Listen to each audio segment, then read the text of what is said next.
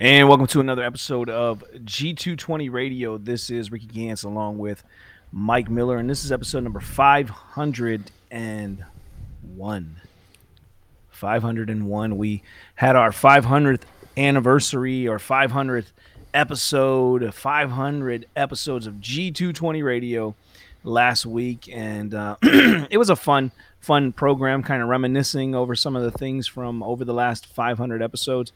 I mean, there's so many things, obviously 500 different episodes that we've had, that there's so many things we could have talked about, but we were able to reminisce about a few things and still cover Galatians 2:20. So that was a very fun program to do. Now we're getting back to work here. Excuse me.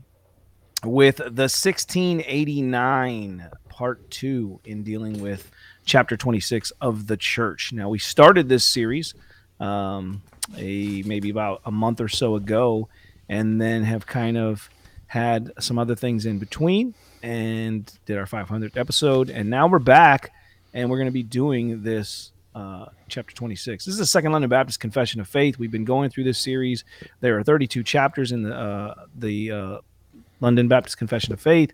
We are on chapter 26. Hopefully we'll end that here tonight. If not, we'll come back and do a part 3 for a very short part 3. But I think we'll probably get through it tonight. And then we will move on to chapter 27 at some point. Next week, we've got Steve Christie coming on. He is the author of a book, Why Are Protestant Bibles Smaller, and he's going to come on to talk about the Old Testament canon and the Apocrypha. We've also got a couple other individuals lined up for some episodes to come here in G220's near future. And so we've got a lot planned, and I'm sure Mike's got a lot of things on his mind that he would like to do some shows on. I've got ideas. Nathaniel just shot me something this morning from an article that he's seen going around. It's the 1517 Project. It's a Lutheran article about the fact that it's not a relationship, it's a religion, and it's not about a personal relationship with Jesus. And so he was like, "Hey, let's do a show on this." And I think we're gonna cover one on there. We're gonna talk about it because while I'll just kind of touch on it, while I don't like the cliche, it's a religion or it's a relationship, not a religion, because we do ascribe to a religion. Christianity is a religion, but there is a personal relationship involved. Let's not throw one out because we're trying to correct an error. And I don't want to get into that. That's not our show tonight, but that is something that's possibly coming here in the near future. Mike, what say you? How we doing, brother? Doing pretty good. I got a fun fact. You ready for it? Let's get it. We are 50.1% away from the 1,000th episode. That is nice. That is nice. Who knows? I mean, I think I said when I don't even remember when I said we started the show last week. I said it goes all the way back, I think, to like 2014, I think it was like 2014 when the first episode of G220 Radio ever aired. And you think about that. Here it is, 2021, 2014. This is 7 years of G220 Radio to get to 500 episodes. So it's going to be about another 7 years, should the Lord tarry, before we get to 1,000. Unless we start pumping 2 out a week, but I don't know if I can handle that kind of schedule. I mean, we were pumping out quite a few for a little bit. So, but if you think 52 weeks in a year, so that's 104 every 2 years. So you're looking at like 5 years. Yeah. Or it would be 10 years. It'd be 10 years. Yeah. See? So we'd have to add a couple even more even there to get there to make it less than that.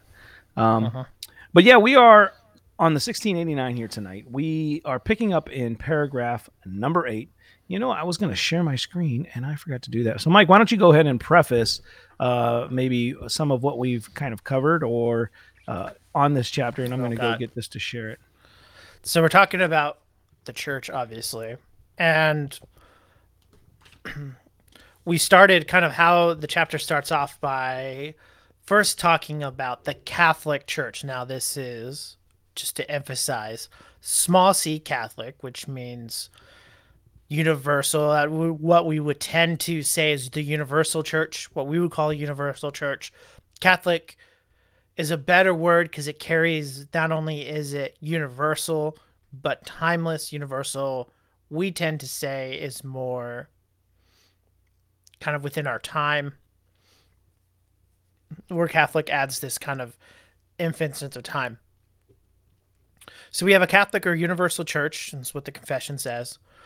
Um, and it may be called invisible, and it consists of the whole number of the elect that have been, are, or shall be gathered into one. So the creed recognizes that the Catholic Church is all believers, past, present, and future, including Old Testament saints, with Christ being the head. But not only is there a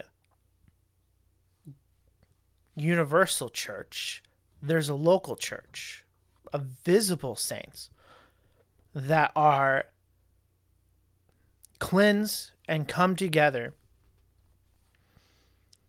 And what does it mean? The confession acknowledges that there's no pure church. In fact, paragraph 3, the purest church under heaven are subject to mixture and error. And that there's this idea of keeping, that the church needs to be on guard for false teaching. We saw that Christ is the head of the church, not the Pope of Rome. He's not it. And that the church has been called to minister the word, the spirit, and also the I just forgot it. The ordinances. And I think we'll touch more about that more today. But that we are to walk in ways in obedience. And that each of these churches thus are gathered according to the word. This is paragraph 7. And which is what they would say, and kind of the importance is that we gather together, given that the power and authority of his word, which is in any way needful for carrying on the order of worship and discipline, which he has instituted for them to observe with commands and rules, dues and rights, exerting and executing its power. Basically, that God has told the church how they are to worship, how they are to carry these, what they are, what kind of classifies as Christian worship.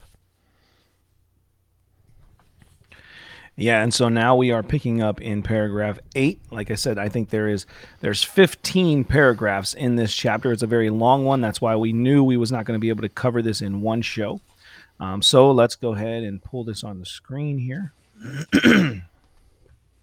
And hopefully you'll be able to see this. Let me bring it up here. We are in paragraph 8, and it says, a particular church gathered and completely organized according to the mind of Christ consists of officers and members, and the officers appointed by Christ to be chosen and set apart by the church, so-called and gathered, for the peculiar administration of ordinances and execution of power or duty which which he entrusts them with or calls them to be continued to the end of the world, are bishops or elders and deacons.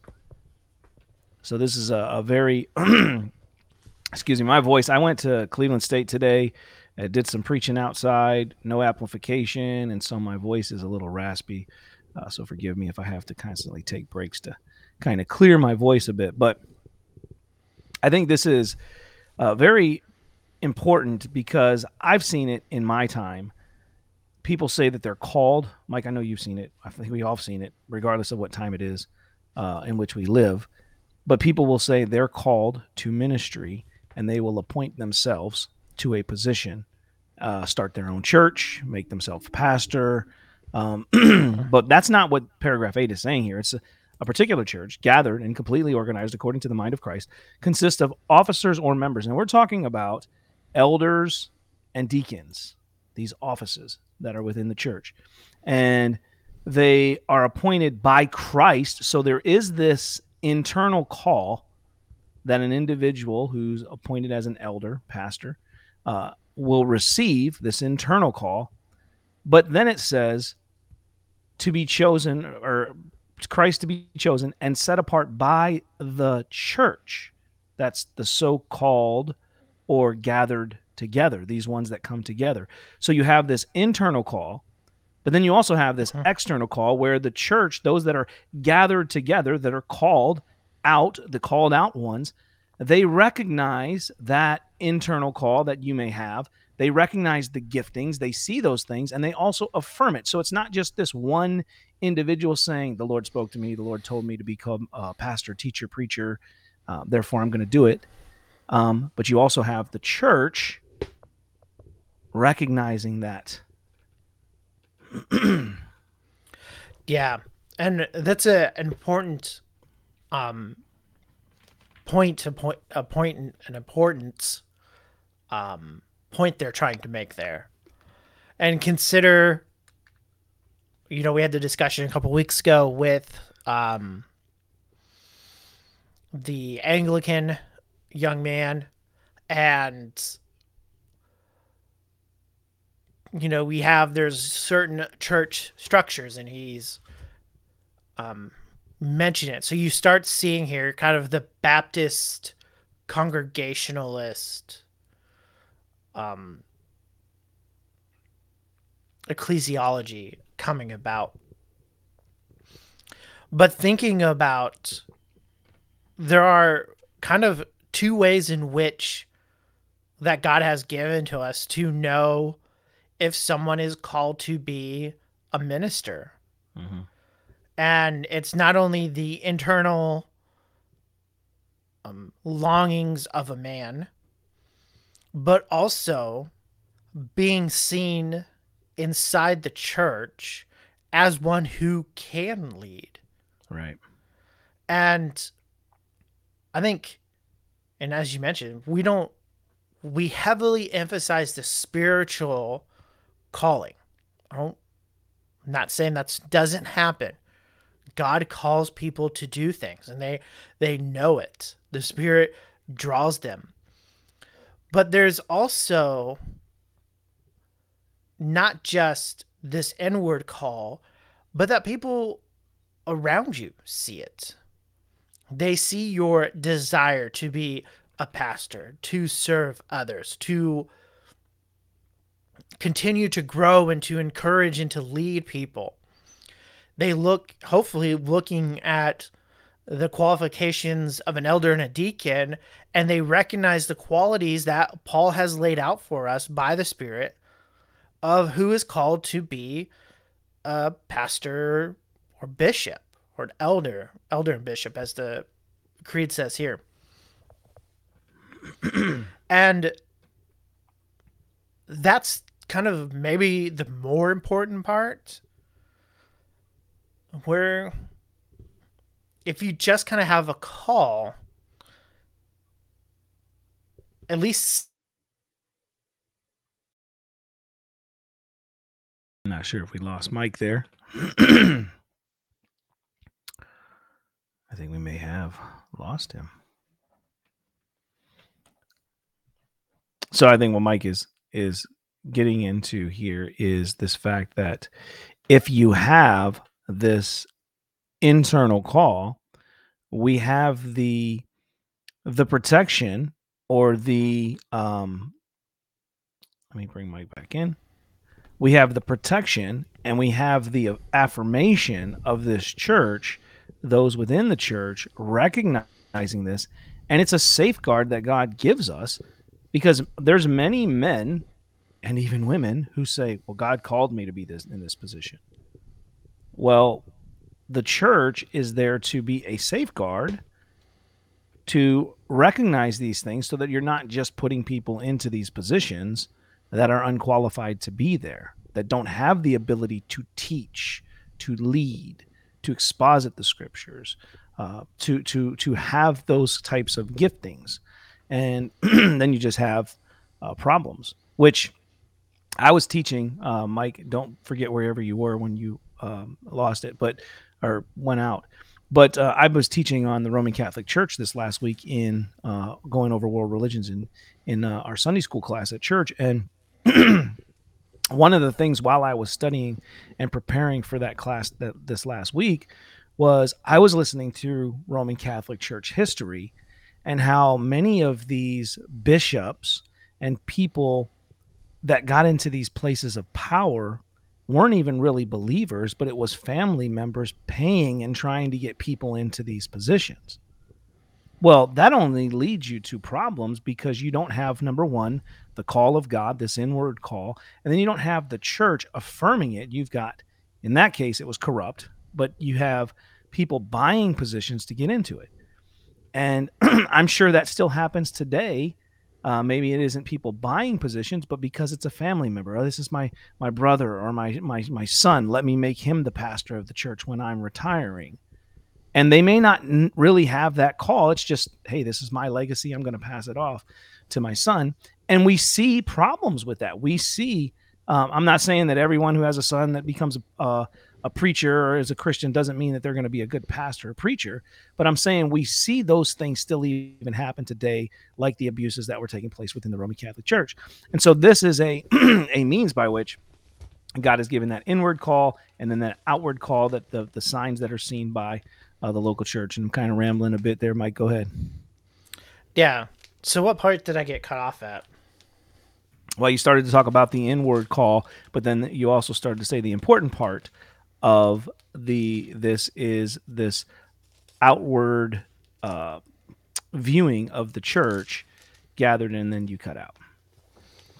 Yeah. So you have the inward call, but kind of what I was trying to say, and I'll say it a lot quicker, is that hopefully the people, the church, those who are gathered, are called and gathered, see the fruit of your life in relation to 1 Timothy 3 and Titus 1. And what does it mean to be an elder? And as you mentioned, that safeguards the church. Now, Arius was a heretic, a pastor of a church. It's not foolproof. People go into heresies. The confession has already kind of addressed this early on. But God has given us the criteria to do it, and it needs to be both. And I mean, we can see examples of when this goes wrong. I'm trying to see, right.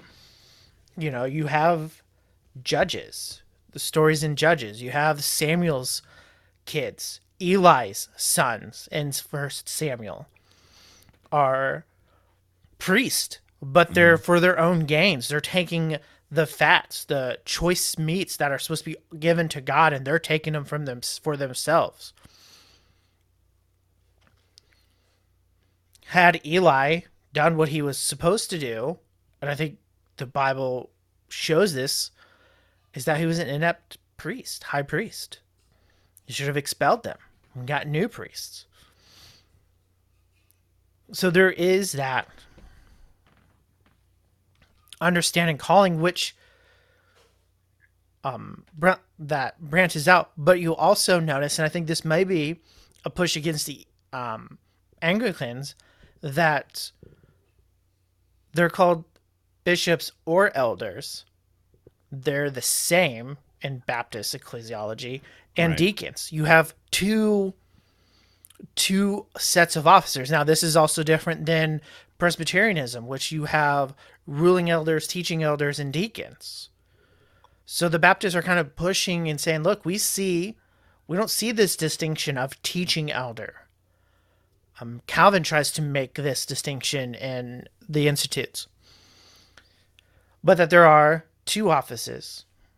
You have a bishop or elders or pastors, all three terms. They mean the same thing. Right. And deacons. And now they're given this power to administrate ordinances, to execute the power and duty of the church, Right. not kick people out, what I was going to say, but to excommunicate and to bring back in. and to make sure the church is remaining faithful to the command. Yeah. And I think that's an important task, whether you're a paid staff like my pastor is, or you're a lay elder who's also with our pastor as part of our elder board, are equal Mm-hmm. in leading the church. Right. And I think too, let me make this bigger again so people can see that a little more clear.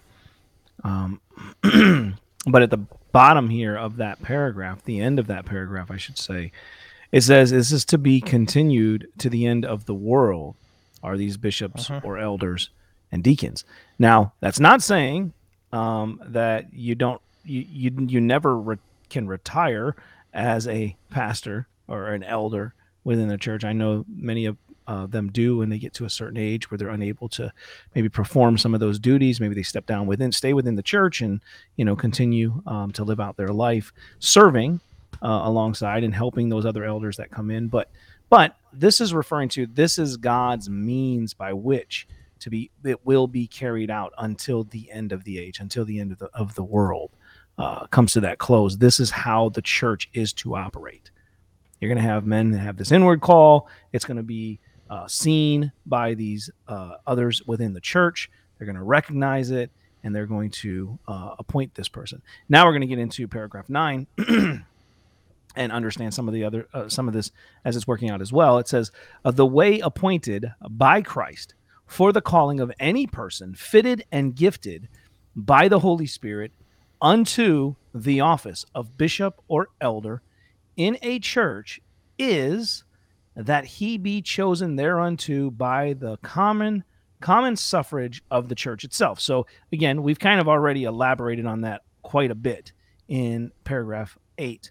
"And solemnly set apart by fasting and prayer." So it's not just making a hasty decision. They're really taking time. They're evaluating this individual. They're doing this by fasting and by prayer, calling upon the Lord.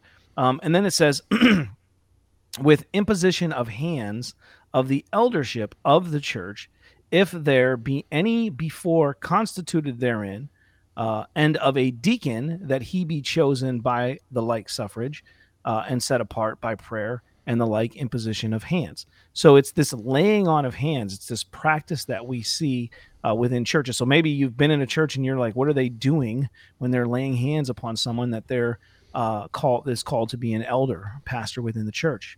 And that's what they're doing. They're putting their approval upon this person. They're putting their recognition upon this person, that this person has been called. They have that internal call. We recognize it. We see that this person is gifted for teaching, gifted for preaching, gifted for leading within the church. And so we're laying our hands upon him and praying over him, and he then becomes an elder within the church if they're laying hands on as an elder. And it also says with deacons as well, you're laying hands upon the deacons, and you're praying over them, and the elders become an equal, as you said. Even if they're not in the paid position, they're not like the bottom. It's not like in an organization or a business where they're at the bottom and then they got to work their way up the elder board. No, the elders are there. It's a multitude of wisdom within this, many counselors. And so that's what is being referred to here, is just laying on hands, this affirmation and praying for this individual that is now being recognized before the church as an elder. Yeah, and you see Acts 14:23, that's where Paul and Barnabas, they have been set apart by the Spirit. Their hands are being laid for their mission. What we know is Paul's first missionary journey. But also consider, and I think this is important when we consider the distinctives between the free church and Baptist and Presbyterianism or the Congregationalist, is that the church kind of has the vote. Now, the Presbyterians, the church does, in a sense, vote for their pastor. But there's part of that, but that you can see a very congregationalist understanding, congregationalist as in the ecclesiology, that the church is making these decisions. The church is setting apart by fasting and prayer to become it. There's a sense that you kind of read it is that they're picking from someone from within. It's not maybe always the case, and probably more so in 1689 than today. You don't have a lot of pastors traveling around to different churches. It happens, but it wasn't like a norm. And I think that there's something there with a church calling people from within their own congregation to be elders. But you see the seriousness of this. It's with fasting and prayer. They've put their hands on them by the other elders. This isn't a rash decision. I think we see this kind of today where like someone will come in and they'll preach a candidate sermon, and this is how we do it. And then there's like a vote. Yeah. You really don't know. Now you hope the pastor search committee is done their work and they've vetted this person. But I mean, I had a friend, we've had him on the show, go to a church, and a year and a half, just over a year, he's out. Didn't want him. That's a problem with Baptist ecclesiology, I'll admit that. Yeah, I agree. But there's a sense in which he didn't really know the church. He knew a history of it, but he didn't really know it. He didn't know the people. And there's wisdom there with pulling within your own congregation or having an interim. That's how my pastor became pastor. He was an interim there, and then they reached out with a call to come and be the pastor there. Yeah. And it's worked really well. And so these are kind of important issues to think about. And when I was in my ministry class, my professor, Dr. York, was telling us, be wary of professional search committees. That you're the professional, you're the minister. That's what you do. Not in kind of a domineering way, but understand, I mean, that's what you're trained to do. You're the minister. With it. But you need to ask like the hard questions to know it. And he gave us a tip to ask a question like, what is the one thing you want to see changed in this church? And then pick the person who hasn't spoken what this person has spoken the least, and have them answer the question. Yeah. And then kind of go up from there into the person who spoke the most to see what answers there are. And while I think it works in American context and we kind of have this interview style, I mean, raising up young men to be preachers and to find gifted ones with passion is something, but it's more than just passion. Passions fade.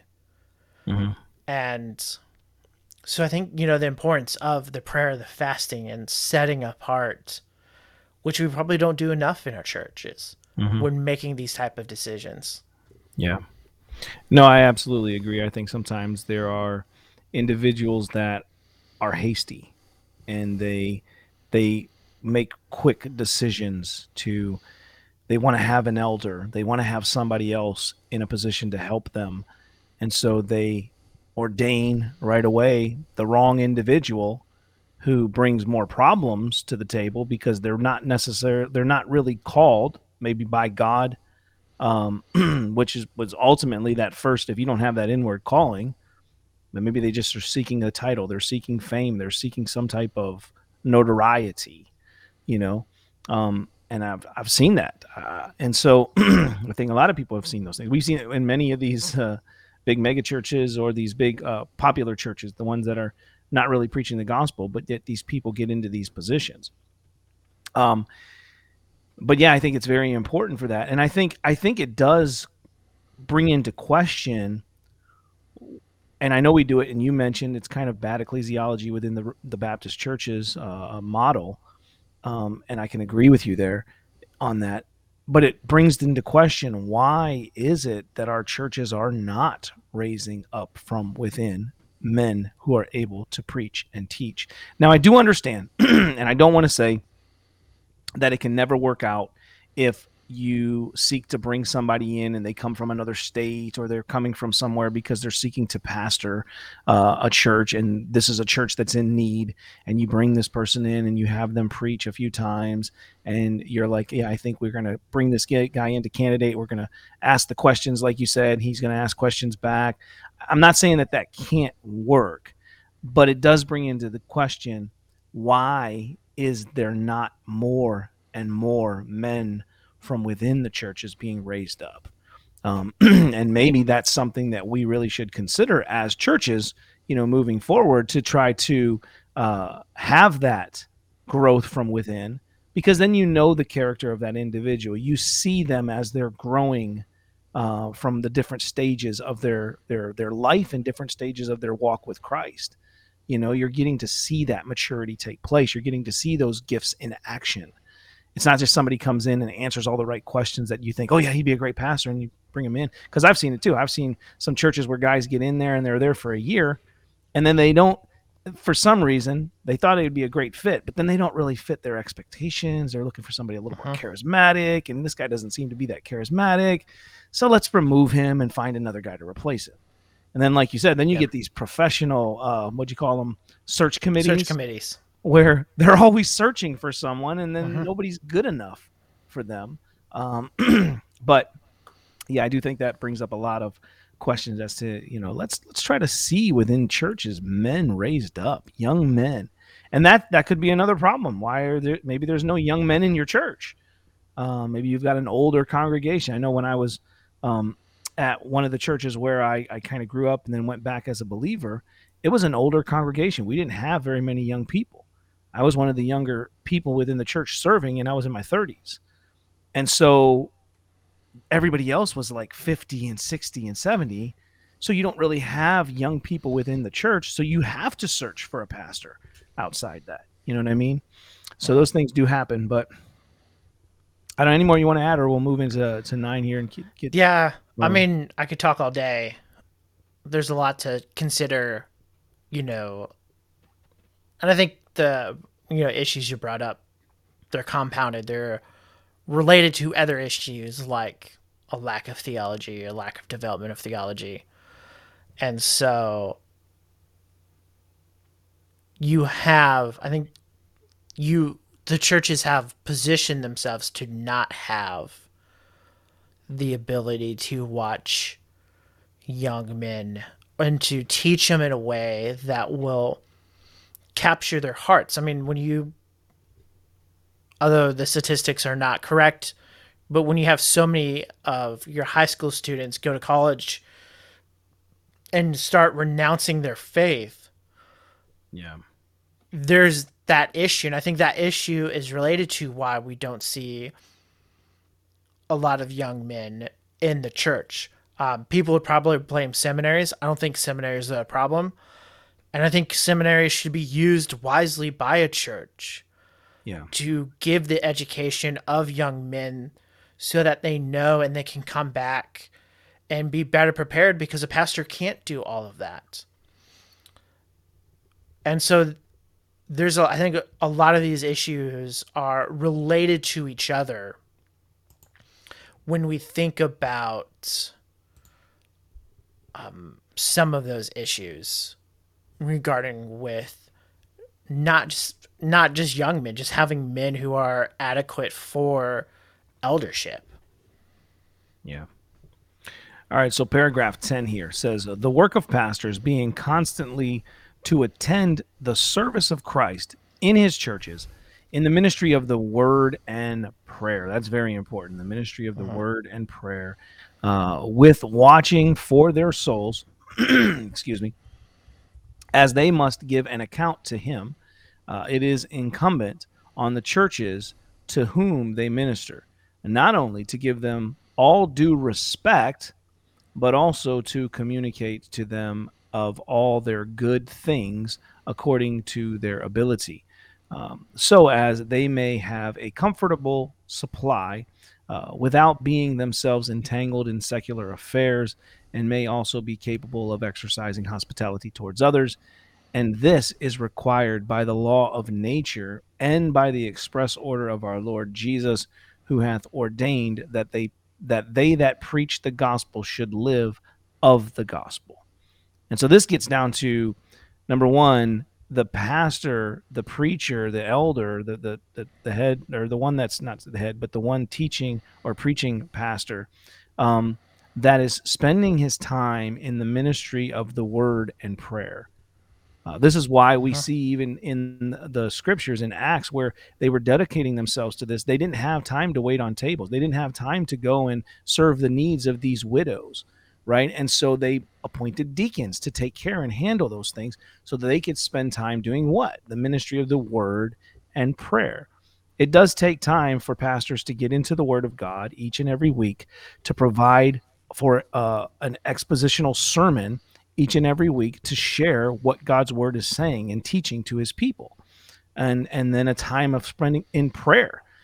In prayer, ultimately for the preaching that he's going to be doing, the studying that he's doing, and prayer for his people within that congregation that he is shepherding.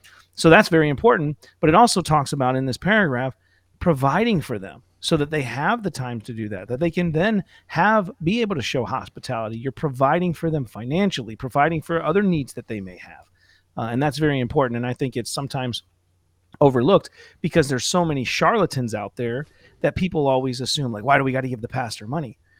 Well, because the pastor needs to provide for his family as well. And if the pastor is struggling to worry about providing for his family, he's not going to be able to attend to the ministry of the word and prayer to the same degree that somebody who does not have to worry about those responsibilities, because they know it's being provided for. Yeah, I think to understand that the church provides for the pastor so the pastor can feed their soul, that he can do his work unencumbered. He can spend time ministering the word and prayer, not only preparing for a Sunday services or Wednesday services, but also for people who need him. Yeah. For people who are sick and need encouragement in their time. Now, I preface that I think any elder should be able to do that. I know in America we kind of like this, no, I want my pastor, and it's usually the preaching pastor. Mm-hmm. We need to change definitions. It's an American problem. You should be excited when any elder comes to be there, whether it's your pastor, the one who preaches regularly, or some other, well, you may also call pastor or elder with it, because that's their job. That's what they're to do. They're to minister.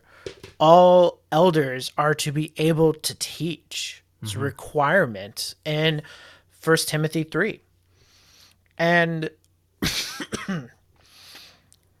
so that's their job, whether they're preaching every Sunday or they may be just teaching Sunday school faithfully. And that's how they serve in that way. But you see, the duty of the word and prayer, and that they should be able to live they should be able to have a comfortable life. They shouldn't, as you said, worry about trying to find other streams of income so that their family can live. And I know it was a big deal 1 month or so ago about John MacArthur and an expensive watch and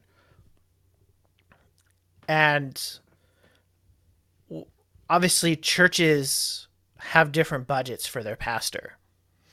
And Grace Community pays him well. He also has book deals. He also runs a college. He's able to do these things. But that's also part of this is like his church is providing for his comfort. And because of the size of the church, they're allowed to pay him more.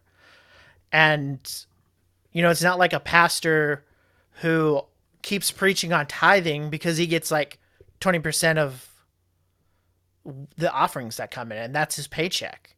So there's an incentive to try to get more people to put money in the plate.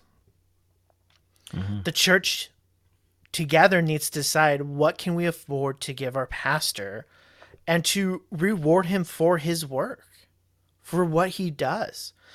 Because he has to give an account on our souls that are under his care. Again, it's a duty that is very heavy.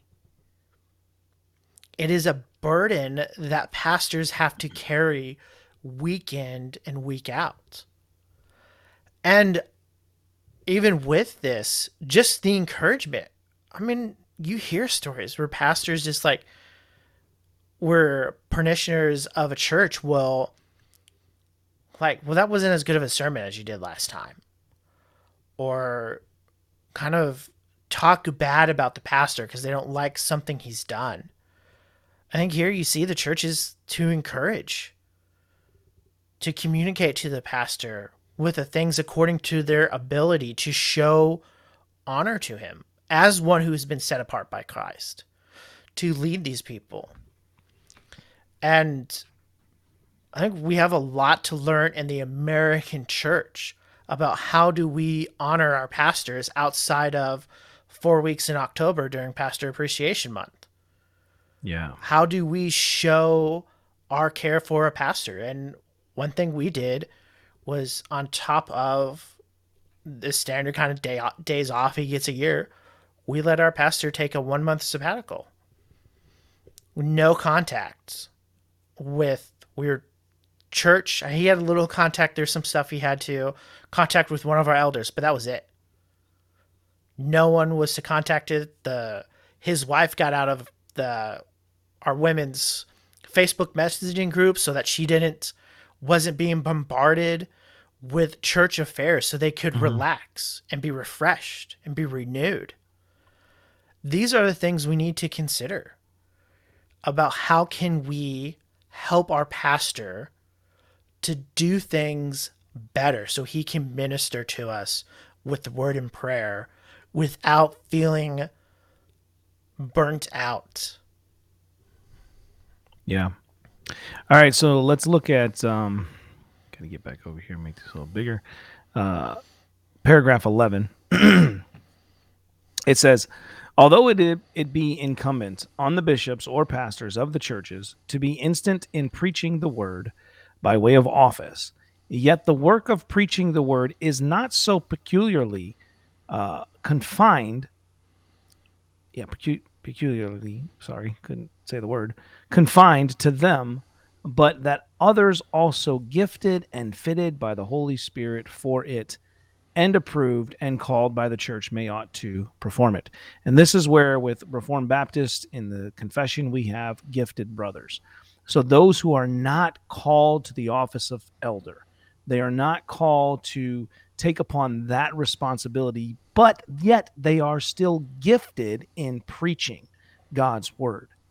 And so while they may not have be ordained to that position, to that title, to serve the church in that way, they're gifted and able to preach. They're able to do those things, and the church is still calling them to be in that position, not calling them and ordaining them as a elder within the church, but as one who is apt, able to preach and teach. They're gifted in that area, and so therefore the church is then recognizing it as well. And that's another thing that I think. Um, Yet I think you don't really see that in. Uh, well, I can't really say you don't. I think there are even within independent. I was going to say you don't really see that in other churches other than Reformed Baptist churches, because it fits our confession. But I think you would probably see that, even though they may not call it that, in some Hmm. independent fundamentalist Baptist churches. They have some young guy who's on fire, and they want to put him in there to preach. So you may still see that in some other churches, even though they wouldn't recognize it as that gifted brother, as the confession states. Yeah, I think you see it a lot. Um, I mean, every once in a while you'll see. I don't know if you see him. I see him every once in a while where they have like a 5-year-old kid, obviously not ordained into the ministry, Yeah, no. giving a sermon. For what it's worth. So yeah, I don't think it's just not kind of maybe outside of the Catholic Church, maybe Anglican. Don't know much about like those. Just thinking about it, I don't think they do it. But like even in the Presbyterian Church, you don't have to necessarily be ordained, but you do have to be voted on by the elder board to have like a special guest kind of preach. And again, I think this is, as we kind of mentioned it earlier, this is one way how you know is someone gifted to be an elder. They're given the opportunity to preach, to deliver the word of God. Obviously, the church approves them for that calling, but there's still this movement with it. And I think it also shows that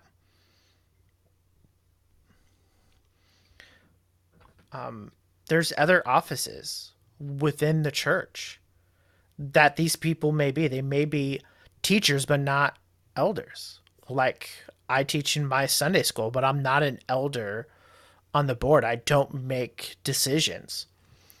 And it allows people who may have the gifted ability to continue to bring the word, especially if your, pastor is sick or he's taking maybe not a sabbatical or taking a sabbatical or just taking some vacation time.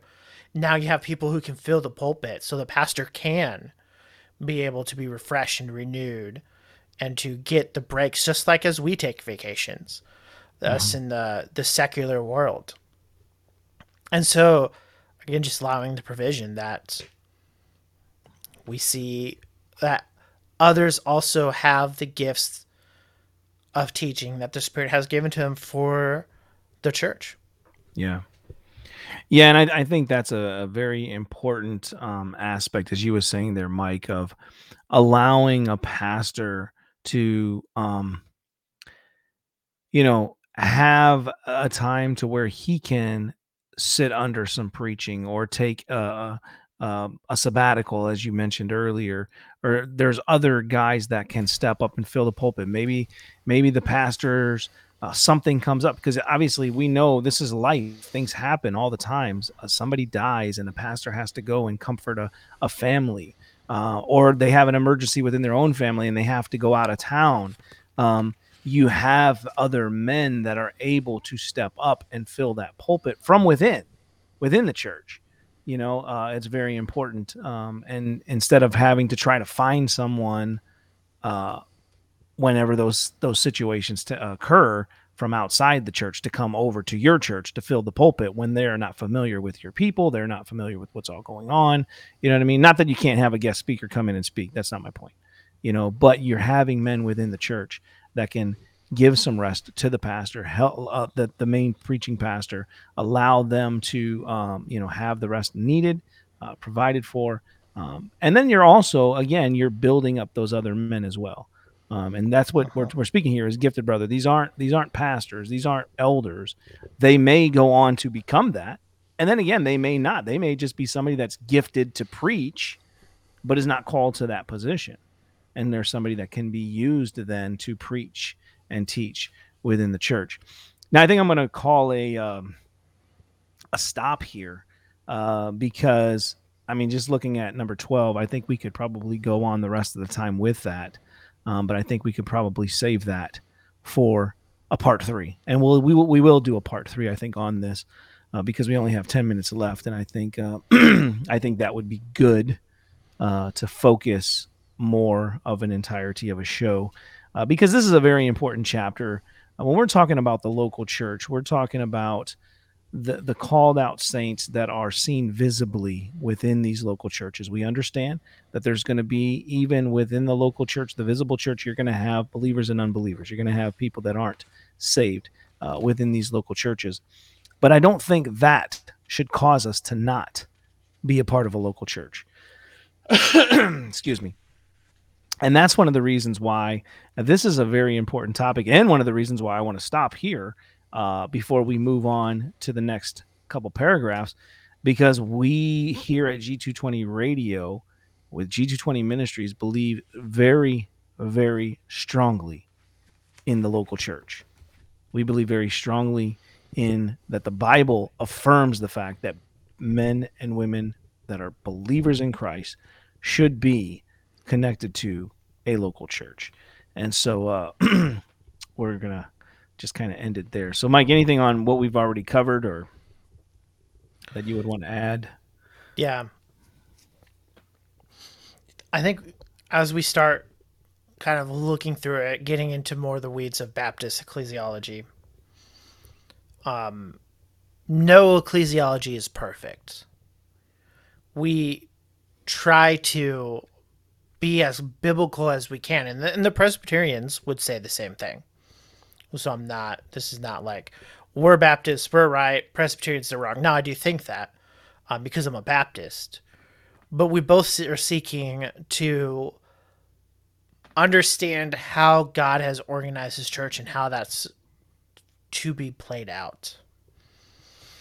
And what you don't see, I think, is also telling. You see the emphasis on prayer. You see the emphasis on the word. I would say that Scripture commands that we sing in churches, that we read Scripture, not just hearing the word preached, but actual reading of Scripture. You have the ordinances also, which we'll see in later chapters in more detail. And God has appointed a day in which we are to go and worship on Sunday. And we've mentioned this, but God hasn't told us you have to have a 10:45 service on Sunday. That the confession allows for kind of freedoms within the rules. This is what a church service looks like. It meets on Sunday. It has preaching, has reading, has prayer, and you sing to one another. But how you do those things and when you do those things or where you do those things, when as in what time of day, God hasn't spoken of. And that allows the freedom of the confession to be applied to churches in Africa who have different style of music, who have different styles of instruments. They don't have pianos and organs. They may have 4-hour-long services. God doesn't tell us that you only have 1 hour to do everything in your worship service. That's an American thing. Yeah. And absolutely, probably a Western thing.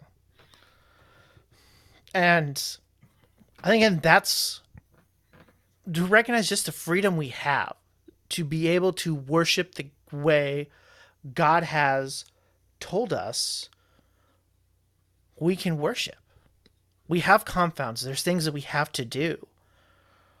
But he's also given us, I think sometimes people see Southern or see Baptists, especially when you consider, yes, it has to be on the Lord's Day And if you go as far as Mark Dever and say, well, you only should have one service on the Lord's Day, because if you have multiple services, you essentially have different churches, because you have people that may never know they go to the same church.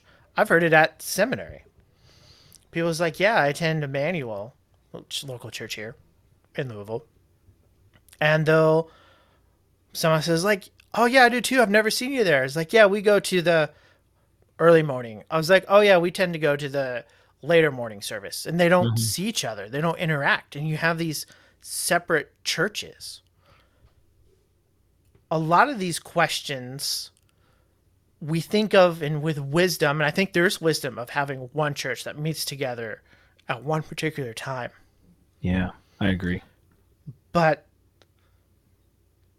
there's freedoms in that. Mhm.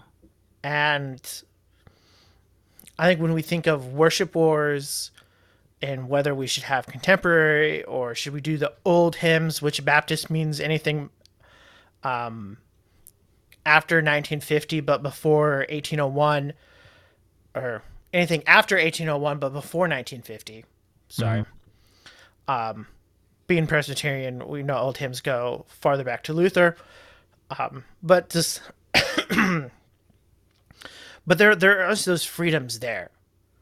And I think if we understand that, issues in the church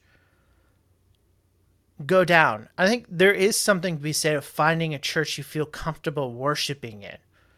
Now, they should have the basics: good preaching, prayer, reading your scripture. But then when it comes to song preference, there is freedoms. You don't, and I get it. I don't like contemporary Christian music. I think it's shallow. Ricky shares similar sentiments that I have. Mhm. Reckless Love is not a song I want to be singing on a Sunday morning. Sovereign Love, I'd be willing to sing. And but does it matter? Now, Dr. Peter Masters at the Metropolitan Tabernacle probably disagree with me that, but I do think there is some freedoms that we can have. And you don't need to cause an upworld because they start singing songs that were made after 1950. Yeah. Yeah, and there's so much more we could get into. I know we can go on some rants too, because there are preferences that we Uh-huh. have that we do believe are essential. No, just kidding. But Like there not are singing enough preferences. psalms. I'm telling you, we need to sing more psalms. Not Yeah, psalm exclusive. right. I would agree with that too. I mean, that's why I said we could get into a lot of different kind of directions we could go with dealing with how the church should operate.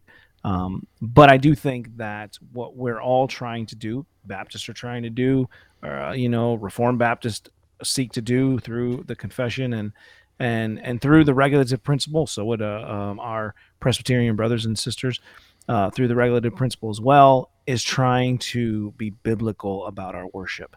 But understanding this kind of came up today. I was speaking to a Muslim at Cleveland State, and he kept trying to tell me that I need to understand people's cultural differences before I can actually engage with them. And then he said, well, what about you guys as Christians? You've got different Christians over in other countries and things, and they have a different way of doing things. You have a different way. And I said the same thing, Mike, that you were saying. There may be a difference in our culture, and that may look differently, like the way Christians dress when they go to church on a Sunday here in America as opposed to the way Christians dress in Africa or in Egypt or in Germany or in another place. They may sing differently in the way that they structure their or have their songs within the worship. But the one thing they're all going to agree upon is the essentials of the faith. There's going to be Uh-huh. unity in those in that.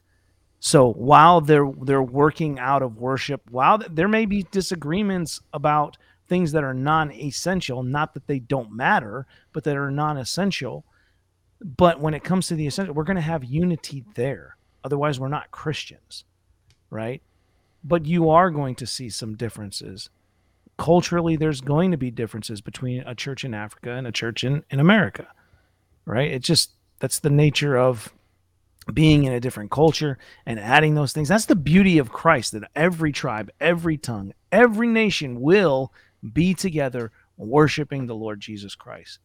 When we're in that universal church that gathers together in the presence of the Lord in all of eternity.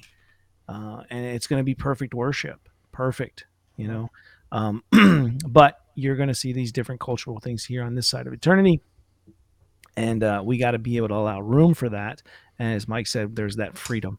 But that's been G220 Radio for tonight. We have, that's why I knew there was no way we was going to get through the rest of that as we started to go there. I was like, I don't think we're going to make it.